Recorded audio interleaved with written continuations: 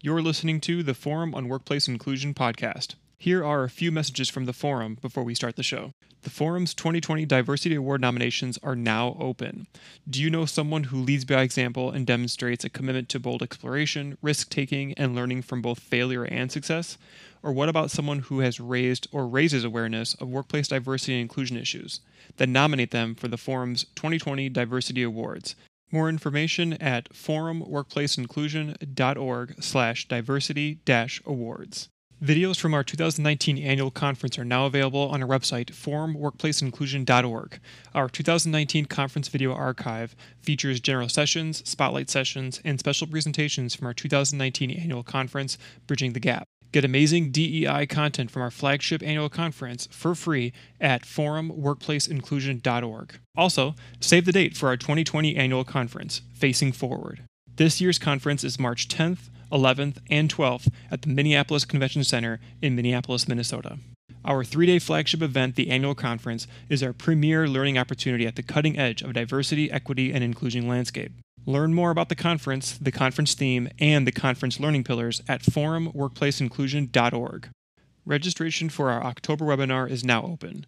Visit forumworkplaceinclusion.org and click on Events and Webinars for more information and to register. The Forum on Workplace Inclusion webinar series are free monthly webinars offering professional and organizational skill-building opportunities in diversity, equity, and inclusion topics, featuring presenters from industries around the globe. With that, I'd like to say thank you to all of our listeners and subscribers. Your engagement with our podcast supports our growth and helps us reach new listeners. If you like what you're hearing on the Forum podcast, please consider writing a review on Apple Podcasts or Stitcher. If you've already written a review, thank you, and please consider sharing our podcast with a friend, family member, or colleague. Word of mouth from our audience is the best way the Forum grows, so thank you very much for listening and sharing. Thanks again, and enjoy the show. Hello, everyone, and thank you for joining us for today's podcast, A Bridge Between Whiteness and Belonging, with presenter Dr. Jacqueline Badalora. As a transformational change agent, Dr. Badalora has both content and passion to equip, empower, and inspire. Dr. Badalora is a speaker, author, trainer, and consultant in workplace and educational inclusion. Her keynotes about the legal invention of the human category, white people, turn contemporary conceptions of race upside down and reorientate thinking about race and human divisions. She completed her law degree from the University of Toledo and came to Chicago to practice and has her PhD from Northwest University. In today's podcast, Dr. Badalora will cover the historical foundation of whiteness to help us learn a piece of U.S. history central to a human division that is a barrier to D&I in the workplace, understand both conceptually and with concrete historical evidence that race is, in fact, a social construct, and draw links between the legal historical foundation and practices within the workplace. Without further ado, I would like to hand things over to Dr. Badalora. Thank you, Benjamin. All right, I'm going to jump right in with the historical foundational information. If we want to understand this process, this phenomenon called whiteness, we have to begin with the inventive moment when people called white people first emerged, at least as a matter of law. And so in order to do that, we need to plant ourselves squarely within the 17th century, in the 1600s, in other words, within the British colonies of North America. And in particular, the colonies of Virginia and Maryland are of greatest importance for this purpose. So what do we know about these two colonies during this time period? Well, we know that both had an economy rooted in tobacco farming, was absolutely foundational to both of these colonies.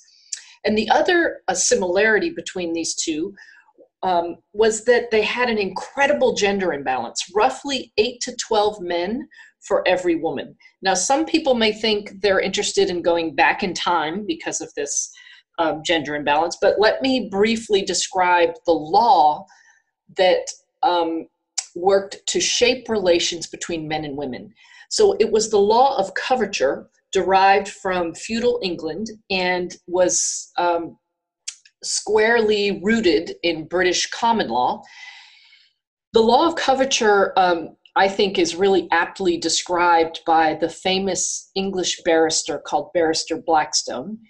And he described coverture, which derives out of marriage, in this way. He said, in marriage, the two are made one, and the one is the man. And quite literally, as a matter of law, a woman had no presence recognizable within a court of law. And let me make that concrete for us. That meant a woman could not enter into a contract. She could not create her own will or trust. She didn't have a right to her own wages. And if she were sexually assaulted by a person who was not her husband, it was her husband who had the legal claim against the assailant. So just to give you a sense of the dramatic loss of legal power that occurred via the law of coverture. So some of you now may be thinking, well, why the hell would anyone get married? And so, which is, of course, an understandable question. But here's what we know. We know that the law of coverture that did constitute itself through marriage, it poured over into society generally.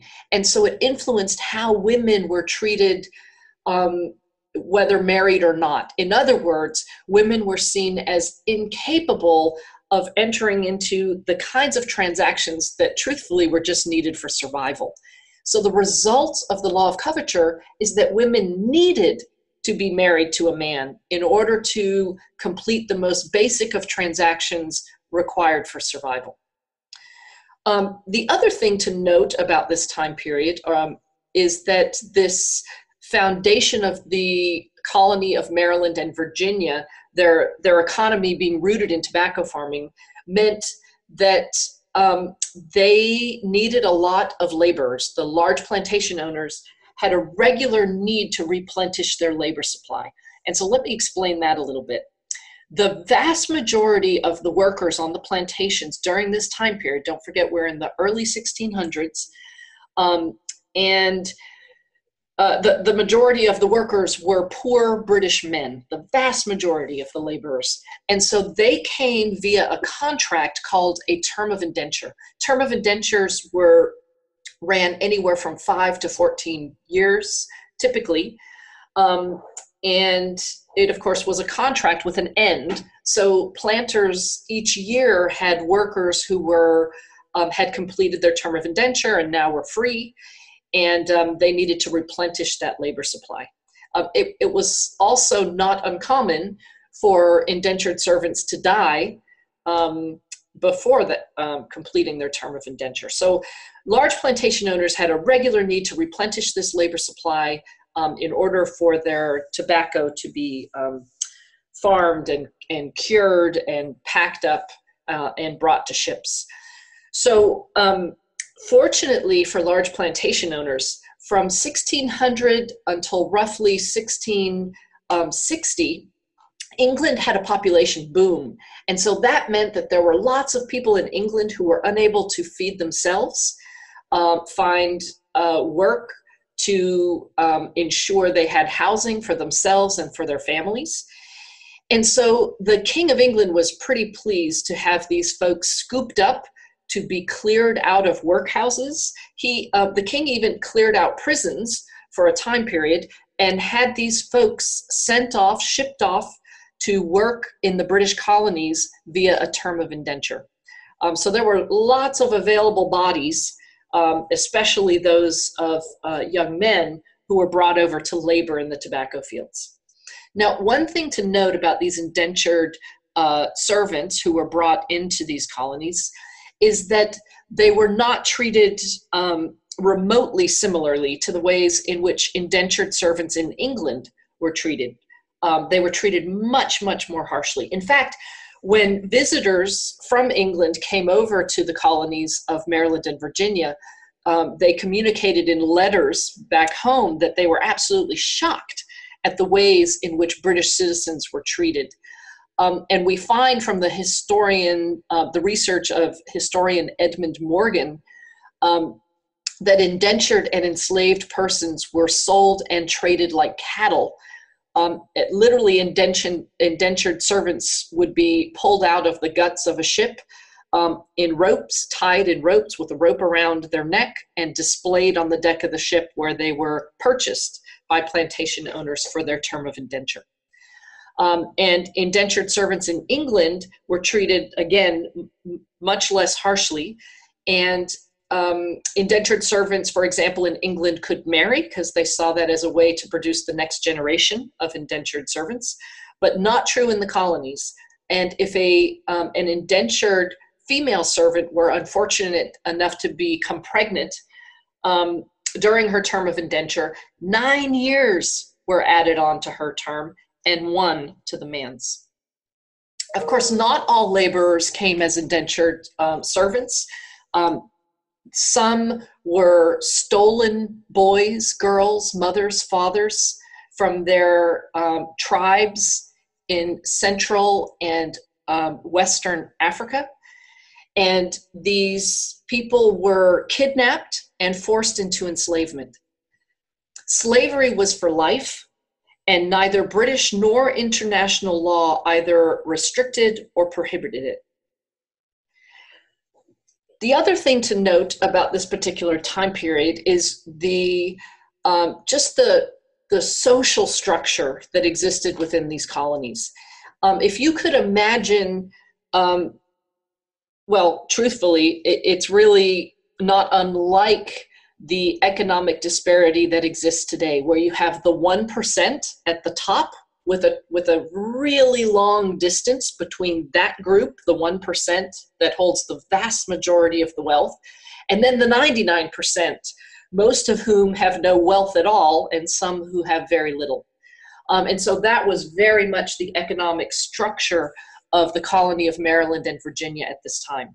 In terms of those who made up the 99%, again, I want to highlight the fact that the vast, vast majority of them were poor British men, but there were also other Europeans, there were Africans, and there were the smallest number of members of Native tribes, because of course, Native Americans had been severely limited in their number through germs and almost I hate to call it a germ warfare, but when you look at the numbers, it sure looks like that. And they were also killed in actual military type warfare with Europeans who perceived themselves as rightfully colonizing these lands and claiming them and their resources for themselves. Now, this piece of information is often the most surprising to people as I share this information across the country, and it certainly was for me. And that is this, that persons of African descent and persons of European descent who worked on the same plantation were treated the same. There was no hierarchy upon the plantation. There were divisions, but the only divisions just during this time period were between men and women. So that was the breakdown upon a plantation. But it did not matter whether a person working on the plantation was from Africa or from England or from Portugal or from Holland. It just didn't matter. You don't see any evidence of those sorts of ethnic origins translating into different treatment on a plantation. So that, to many of us, is kind of new historical information. And again, the work of historian Edmund Morgan from the University of Chicago is particularly important for illuminating those insights. The other piece of information that that I as well was quite surprised to learn, and as I speak to groups around the country and around North America are surprised to learn, is that it was not uncommon during this time period for there to be free persons of African descent. And so that requires some explanation, right? Because we know that many of the first people of African descent who were forced into these colonies and forced into enslavement, it doesn't really match up. How did it happen? And here's what the historical record reveals to us with regard to how these persons of African descent who had been forced into slavery were able to realize freedom. The number one way in which that was accomplished was by having a side job that enabled them to purchase their own freedom and that of family members. It may be worth noting here that many of the persons of African descent within these colonies had really quite a bit of knowledge about farming generally. And the other advantage that they had was that their bodies were relatively acclimated to the environment they were in. And compare that to the masses of those who were working in those colonies, i.e. poor British men, and who had, no farming skills whatsoever for the most part, because most of them were from the cities.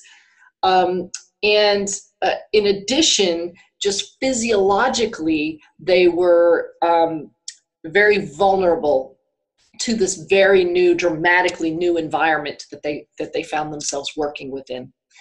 So the other way in which persons of African descent who were enslaved were able to realize freedom was actually through wills and trusts of plantation owners. So that was another route that we see in the historical record through which freedom was realized.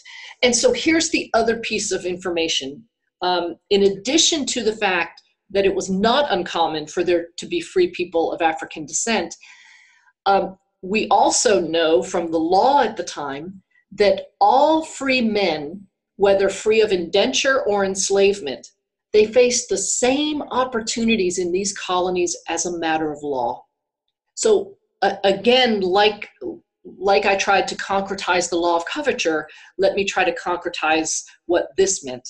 It meant that free men of African descent could own enslaved persons of African descent or European indentured servants, and they did. We know that some held enslaved Africans, some held indentured Europeans. This meant that free men of African descent could vote, and they did. It meant that free men of African descent could marry a person of the opposite sex regardless of her nation of origin, and they did this with abandon. In fact, the records reveal that in one county in Virginia, 50% of the free men were married to European women, the vast majority of them British. And in a southern county in Virginia, the records reveal that 3/4 of the children born were of both African and European descent. So it's pretty clear that these were not at all uncommon. And don't forget the backdrop, though, of the fact that women were just an incredibly rare commodity, really, within these colonies. Again, roughly 8 to 12 men for every woman. Now, the other important piece of information to hold on to is that while these marriages were not at all uncommon, we also know from the historical record that among the masses, among the 99%, these marriages were not viewed in a negative way. In fact, I can't even find a piece of anecdotal evidence that suggests that among the community, these were viewed in a negative way. There was resistance to these marriages, but it did not come from the 99%. It came from the 1%. Specifically, we see in 1664, lawmakers in Maryland pass a law that that punish, actually, and now I'm going to quote the law, English and other freeborn women who marry enslaved Negro men, end quote. So that's the language of the law. And this punishment was not insignificant at all. In fact, the woman who entered into this marriage was enslaved for the duration of her husband's life, and then any children that they have are also enslaved. So pretty harsh consequences for entering into such a marriage. Now, the other really important part of this law of 1664 is that in the explanation for passing the law, the lawmakers reveal a number of really important things. They explain to us that these women who are entering into these marriages are, quote, are forgetful of their position as English women, and forgetful of the fact that English are, quote, deserving of rights and privileges from which others can be denied, end quote. They go on to explain that the purpose of this law is to deter these, quote, shameful matches, unquote. And however, what we find out is that quite the opposite is what takes place. And so we see that after this law is passed, that rates of these marriages increase rather than decrease. And of course, it's not too hard to understand why. If you're a plantation owner and one of your indentured servants seeks to marry one of your enslaved workers of African descent, well, what's going to happen? As soon as that happens, she becomes enslaved now, and should they have children, each one of those children is now one of your slaves. So your property value goes up with each one of these marriages, and in particular, it goes up should they have children. And so that's exactly what happened. What we see after this law is that plantation owners actually encouraged the marriages because it advanced their economic interests.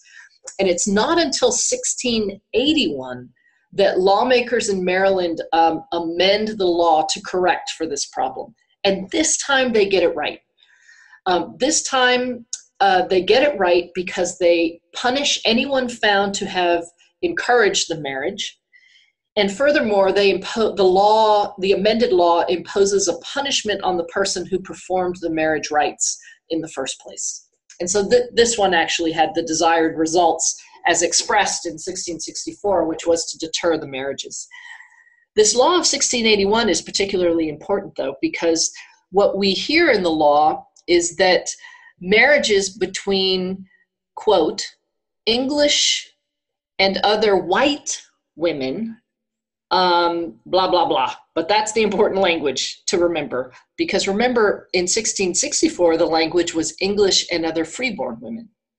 And so this amendment to the law in 1681 represents one of the first times we see in law a reference to a group of humanity called white people. Prior to this, of course, there were plenty of people with low levels of melanin in their skin, of course. But what we see in law is that they were referenced collectively as English and other Christians, or as English and other freeborns, but certainly not as white people.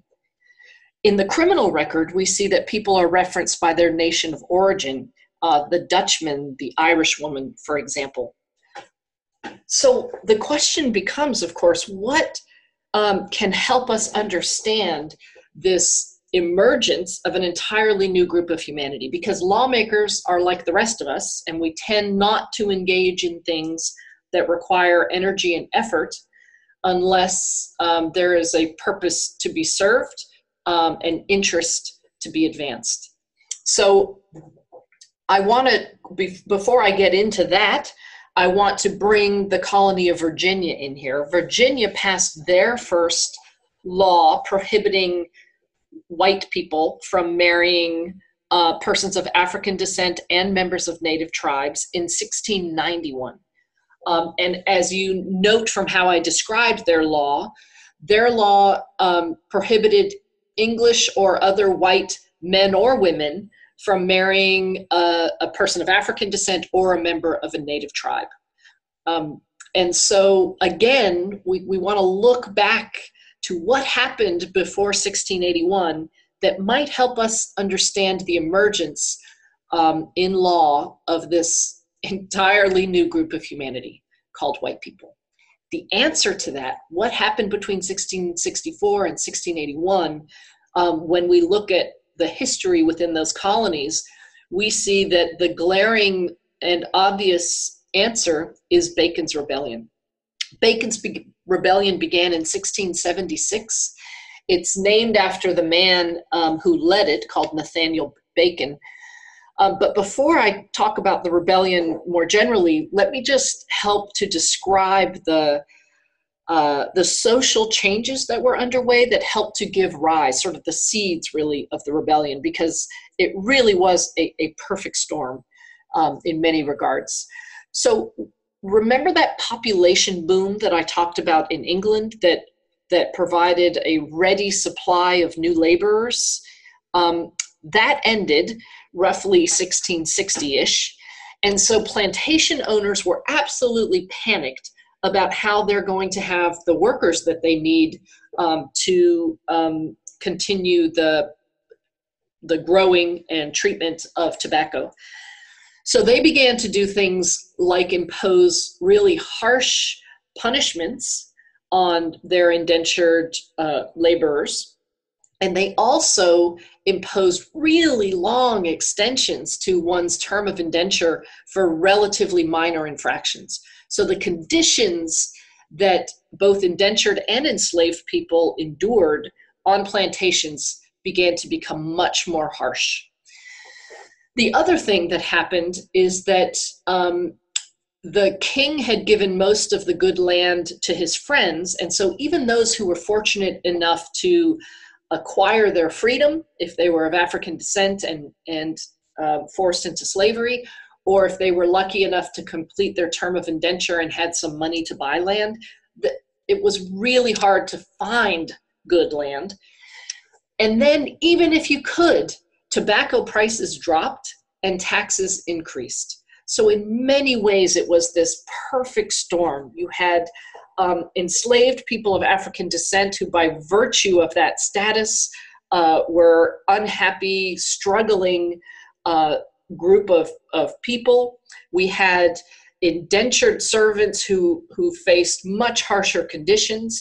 We had freed people and small farmers who were finding it increasingly difficult to compete with large plantations where they were bringing in a labor force that they increasingly did not have to pay at all.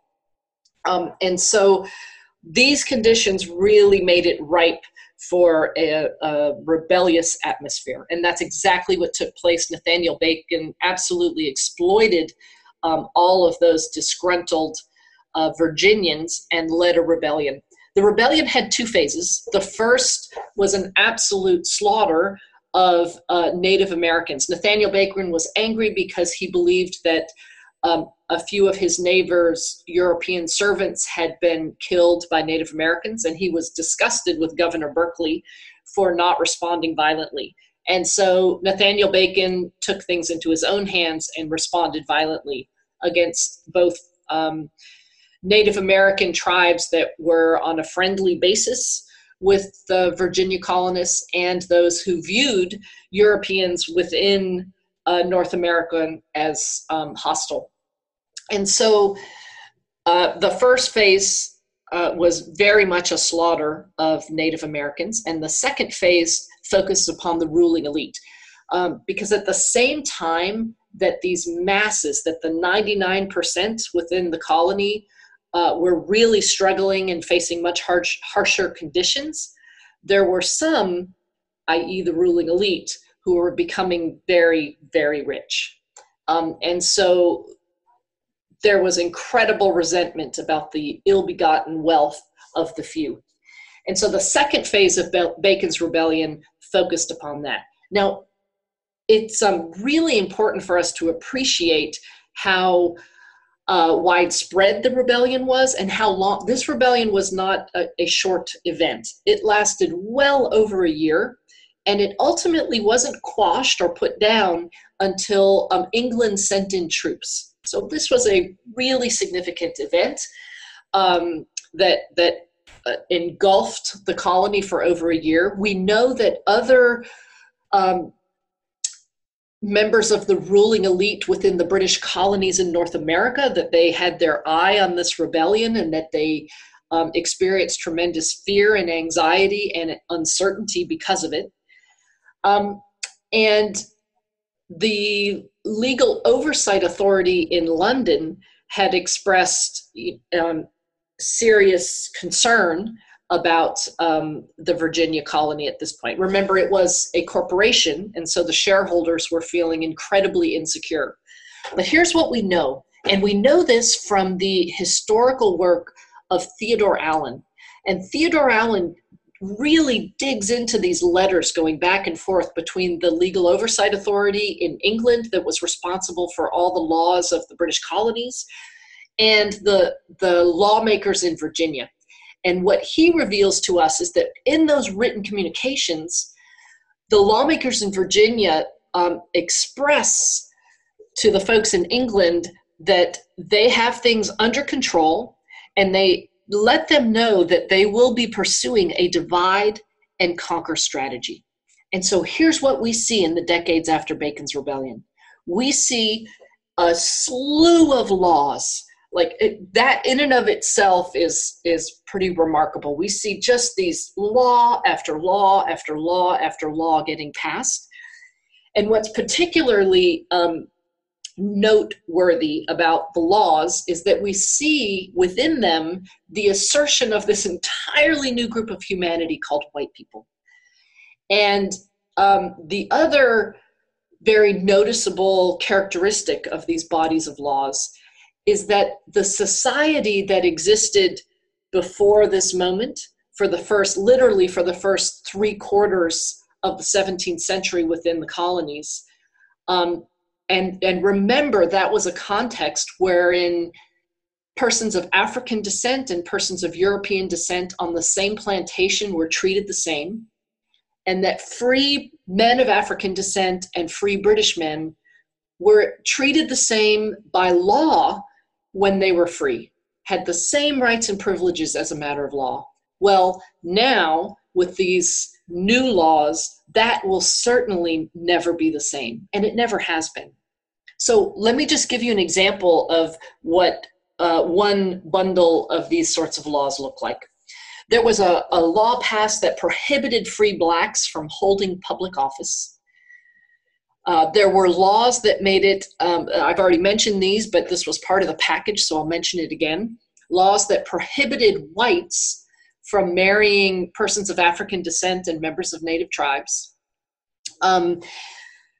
There were laws passed that required whites to be paid in goods and services, including gun and powder, upon completion of their term of service. And contrast that law with a law that prohibited free blacks from being in possession of a weapon or powder. Yet another law prohibited free people of African descent from testifying against whites. Pardon me, it prohibited persons of African descent, whether free or not, from testifying against whites. So these laws asserted this whole new group of people called white people. And of course, who are white people? Who counted as white people? Well, we know from the language of the law that the English were considered white, but there's no clarity on who else is considered white.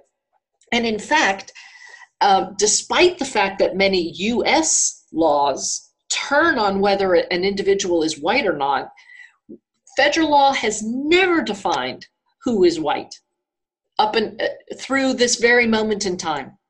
Never have we defined who is white as a matter of federal law. And so what did that mean? That meant battles over who counts as white and who is excluded from it are brought into courtrooms. And so the judiciary are the ones deciding who's white and who's not. But let's go back to this very first bundle of laws, because even just in this first bundle, we learned quite a bit about this new group of humanity called white people.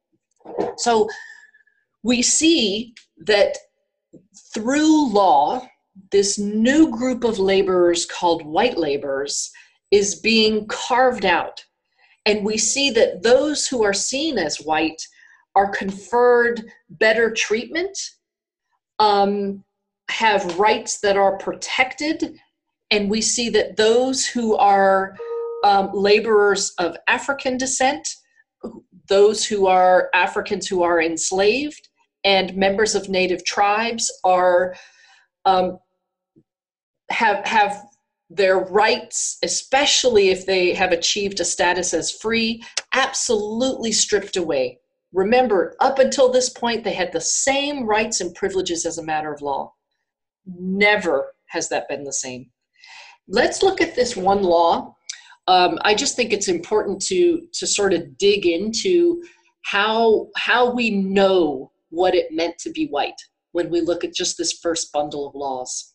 When you look at the law that prohibited people of African descent from testifying against whites, what did people who now found themselves called white, what did they learn about what it means to be white? Just from that one law, the law that prohibited people of African descent from testifying against whites. Well, it seems pretty clear to me that those who are white are being carved up and shaped as people who can treat people of African descent however we like, without any concern for prosecution, because certainly a person of African descent cannot testify against whites. And so the message then to white people is that you have power over, and that power over people of African descent is not only built in law, but the law is on your side. We see through this one prohibition of testifying that it works to craft the law as rooted in the interests and perspectives of white people. Now, think about what persons of African descent learned that day when these laws were passed. They learned that they better be passive or submissive to this new group of people called white people, or else. The message is absolutely clear. And so with the bundles of laws like these that asserted this new group of people called white people, they began to be passed in the decades after Bacon's Rebellion through the next quarter of the next century. So into 1725, we see these bundles of laws that keep asserting this group of people called white people, conferring to them better treatment, relative anyway, to persons of African descent and members of native tribes. So let's reconsider the social structure that that the assertion of this new group of people called white people through law work to create, the new social order being carved out through the invention of white people through law.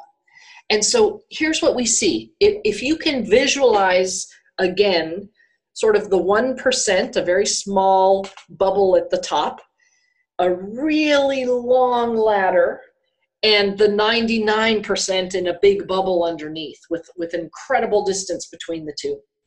Well, that was the social order. But now there is a new social structure that has been created and was being created through these laws and through the assertion of this group called white people.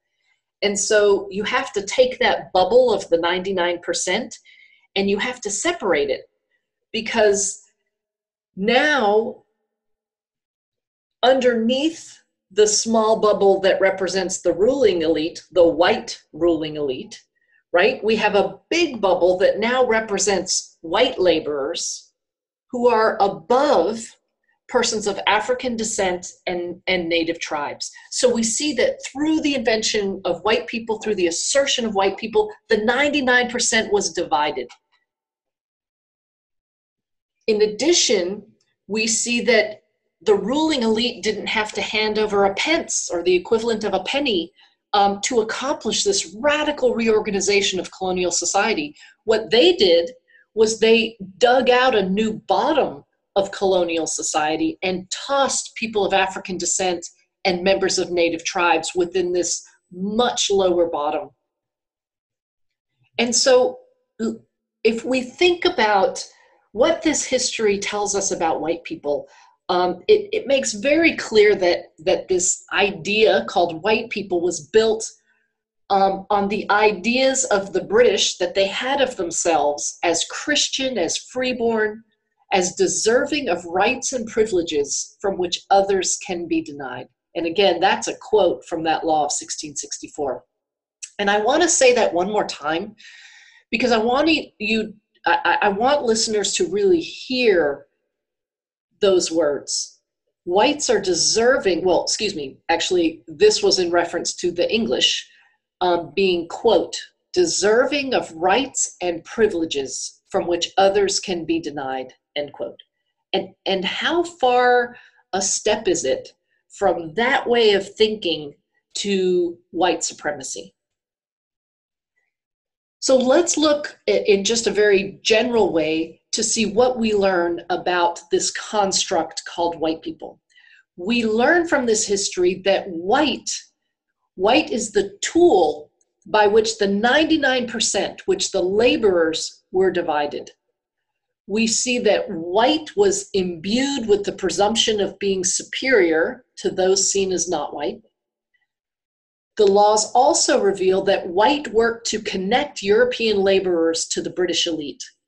Right? If there's one thing the 99% could all agree on, was that they hated the ruling elite. But now we have this new group of laborers called white laborers, and they share a status now with the ruling elite. And that status is called whiteness.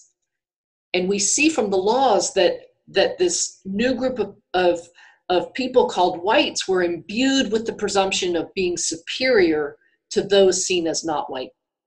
The other thing that we see through these laws and enactments and the assertion of white people is that patriarchal power is squarely centered among and within white men. So in 1681, when we see for one of the first times in law a reference to a group of people called white people, I think it's pretty obvious that there was no genetic shift that took place among people of British descent and Dutch descent, Portuguese descent, that now links us in a genetic sludge that we could call white.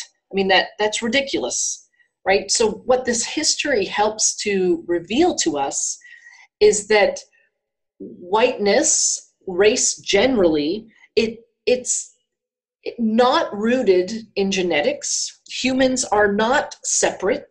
There is one humanity, and that whiteness and race are really a reflection of human assertion of power. It's about power. And so what I'd like to do is shift from colonial North America into the founding moment of the country. So we're going to jump ahead 100 years. So this idea called white people and white people being constructed and shaped as superior to those seen as not white had over 100 years to grow, to advance in the minds and hearts of people, to become embedded in institutions and social structures by the time of the American Revolution, the Declaration of Independence, the American Revolution, the Constitution. And we have in 1689 and 1690, the very first Congress of this United States of America meeting and they were assigned the task, of course, of having to craft all the laws of this brand new nation. And so included in those laws were laws concerning immigration and naturalization. So immigration concerns the legal process one must follow when one is not born in a country and seeks to become a citizen. So that's the naturalization process. Immigration is often connected with that, and that concerns itself with laws regarding who can come in to a nation, and that refers to our immigration policy. So our founders in 1790, when they were crafting these laws, determined that in order to naturalize a U.S. citizen, one must be white. As a matter of founding law, our Congress, our lawmakers, preferenced white and whiteness over so many other elements, over the skills that a person brings, over that person's love of this country and its principles. In this one law, our founders privileged whiteness to so many other qualities and values that people have. And so it's really important for us to realize that this requirement of being white to naturalize a U.S. Citizen lasted more than 150 years. 150 years. And so it has worked to impact thousands of other laws. I think also it shouldn't be lost on us that founding law worked to create a direct equation between white and American, right? Because, and in fact, we actually preserve that equation, white equals American. We preserve it linguistically because even if my family arrived last week and we speak decent English, let's say, I would simply be referred to as an American. But many people are referred to as sort of contingent Americans, right? African American, Asian American, Native American, Latinx American. And so we have, even in our linguistic practices, ways of preserving the white equals American equation that this founding law concerning naturalization worked to construct. And so before I shift into meanings for the workplace today, what this law means for us, I want to highlight some ways in which this naturalization law and its requirement of being white to naturalize worked to create. So naturalization law, that founding naturalization law, was used as evidence submitted to the United States Supreme Court in the 1857 case Dred Scott v. Sanford, where Dred Scott, a man of African descent, was determined not to be a citizen of the United States, even though he was born here. I mean, it's really fairly outrageous. However, think about how the naturalization law counted as evidence here. It was used to establish that our founders never intended anyone who's not white to be a citizen of this country, and it functioned in support of that thinking in the Supreme Court's Dred Scott decision. Furthermore, we see countless laws passed that grew out of the naturalization law, and again, that preference for white people in the United States.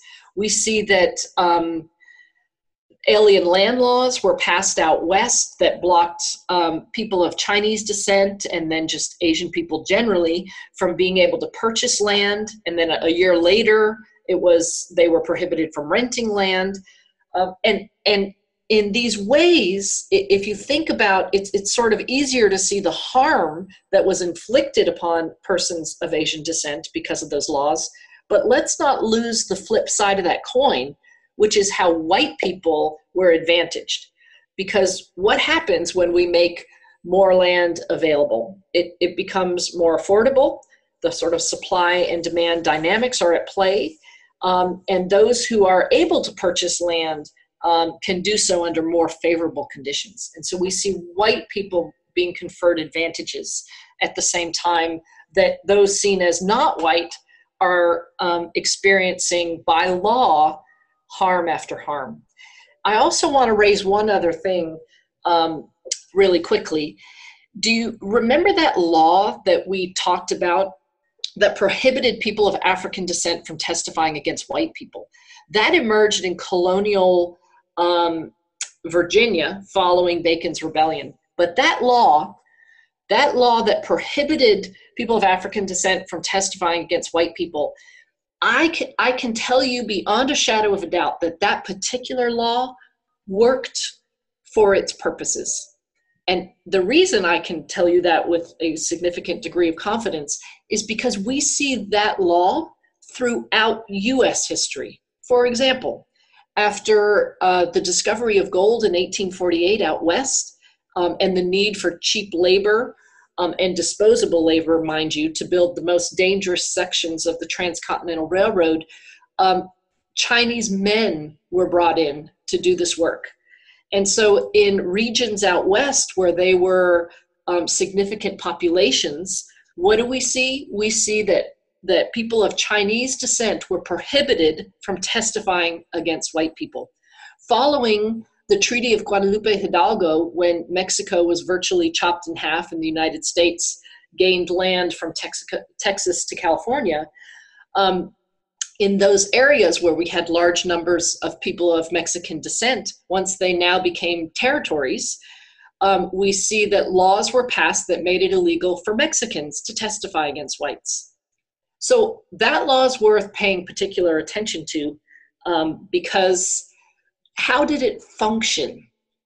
And I think it should not be lost on us that that law functioned to ensure that certain non-white groups would remain cheap and dependent labor, right? Because it put them in a position of incredible vulnerability relative to white people.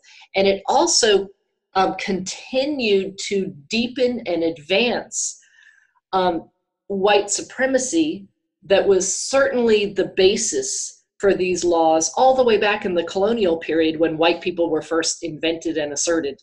And really these laws just become evidence that that persists. So let's take this information, this history about the invention of white people, and it makes it absolutely clear that this group of humanity called white people only exist as such to divide and dominate. And I don't know about you, but as someone who has white clicked on my birth certificate, having this as a component of my identity has been, and learning this information through my research has been, challenging to say the least. So, what does that mean? What does it mean to have this part of my identity that is nothing other than division and domination? And so that's worth thinking about and feeling through. Absolutely. And that needs to be done, and it cannot be done in this podcast. It's something that people have to just sit with and really reflect about.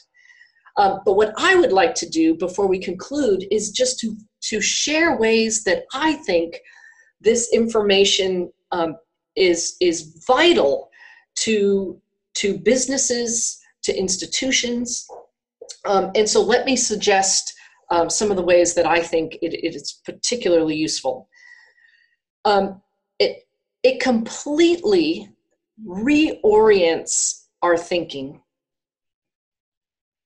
And I am particularly, I find it particularly useful for those workplaces, those institutions that are still having a debate and think it is in any way a legitimate debate about whether this thing called white privilege exists.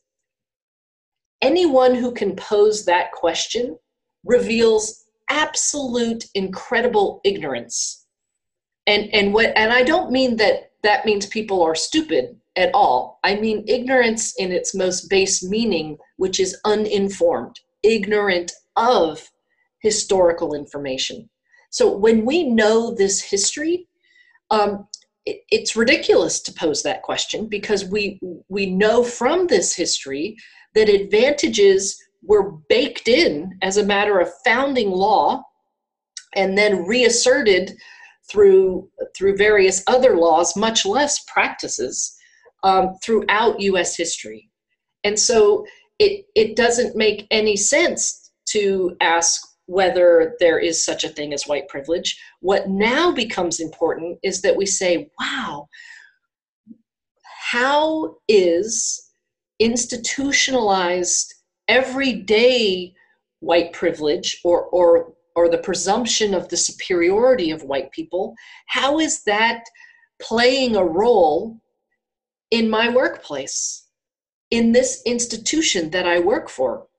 Because you can't really get a good understanding of this history and not see that every institution grown out of this brand new republic called the United States of America, from its essential components, was imbued with the presumption of white superiority. It's in all of our institutions.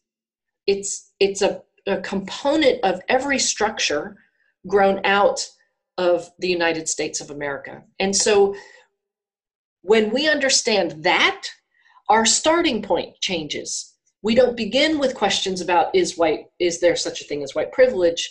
It becomes, how is the presumption of the superiority of white people playing a role in our workplace? How is it impacting how we relate with each other?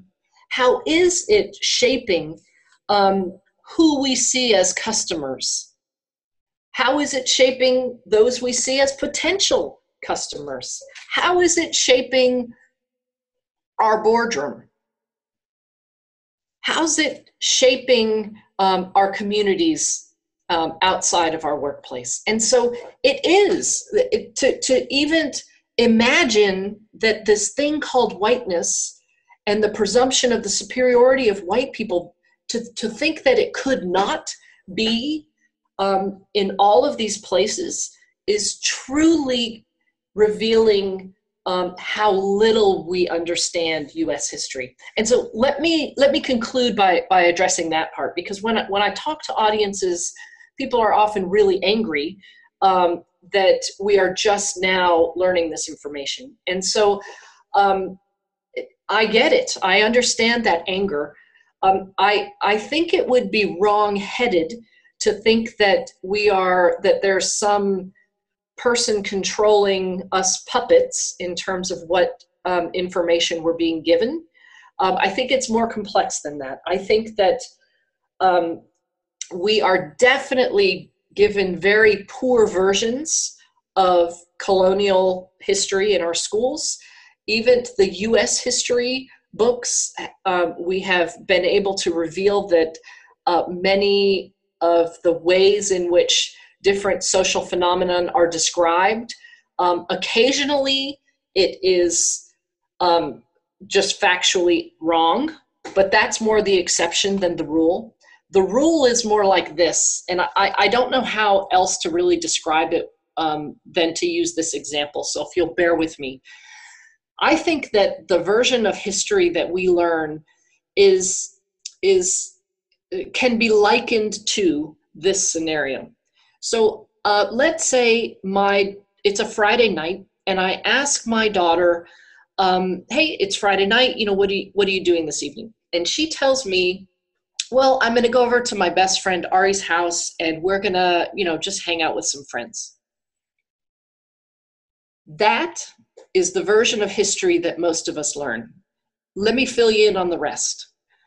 So what's happening is about 200 friends are coming over, and a bunch of kegs and some cocaine and various pharmaceuticals. So my daughter didn't lie to me, right? That is not, it was not a lie, but it is certainly not the truth. And that, to me, captures the vast majority of the history that we are taught in our schools. It's not that some of it is factually incorrect, so I don't want to miss that, but that's really the exception. The vast majority of the information we're given is just so far from the truth. And so we have got to, as a country, as a people who seek to be informed, especially as we are becoming more global with every breath we take, we need to understand how whiteness is harming all of us, how it is diminishing the humanity of white people and harming the humanity of everyone we've excluded from it. I hope you have found this helpful. Thanks for having me. Thank you so much, Dr. Badalora, for that very enlightening podcast. I know I've definitely found it helpful, and I know I learned a lot of things that I didn't know and that we as Americans just don't know. If you would like to learn more about the concept of whiteness, please visit jbadalora.com for more information and for more resources. I want to again thank Dr. Badalora and thank you for joining us for today's podcast. Thank you, Benjamin. Thank you. Thank you again for listening to the Forum on Workplace Inclusion podcast. Don't forget to subscribe to our podcast to get updates on the latest episodes. Also, tell us what you think by reviewing our podcast. We'd love to hear your feedback. For more information, visit us at forumworkplaceinclusion.org or search Workplace Forum on Facebook, Twitter, and LinkedIn. Thank you very much and have a great day. The Forum on Workplace Inclusion podcast is recorded at Augsburg University in Minneapolis, Minnesota. One of the most diverse private colleges in the Midwest, Augsburg University offers more than 50 undergraduate majors and 9 graduate degrees to 3,400 students of diverse backgrounds at its campus in the vibrant center of the Twin Cities and nearby Rochester, Minnesota location. Augsburg educates students to be informed citizens, thoughtful stewards, critical thinkers, and responsible leaders. And Augsburg education is defined by excellence in the liberal arts and professional studies, guided by the faith and values of the Lutheran Church, and shaped by its urban and global settings. Learn more at augsburg.edu.